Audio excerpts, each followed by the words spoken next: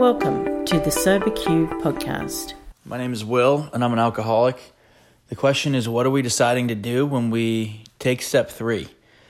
So the third step is made a decision to turn our will and our lives over to the care of God as we understood Him.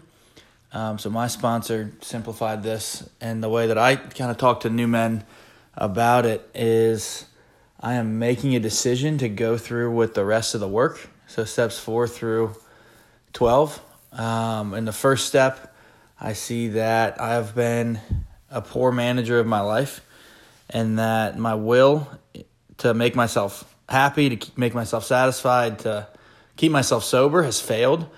And then my only real hope in the second step is that there is a God or some sort of power that can do something for me. And then the third step is making a decision to take some actions to put myself in a position where God can help me. So my will, I've been told, is what I want, and my life is what I do.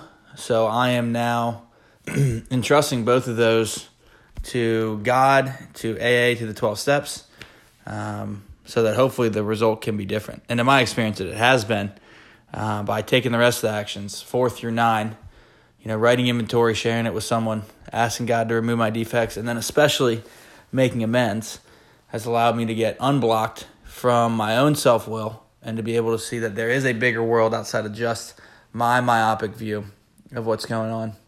And then after having the experience of making amends and just seeing my life change and seeing myself change, I've wanted to share it with other people. It's like you haven't.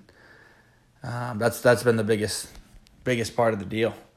So that's the answer to what are we deciding to do when we take step 3.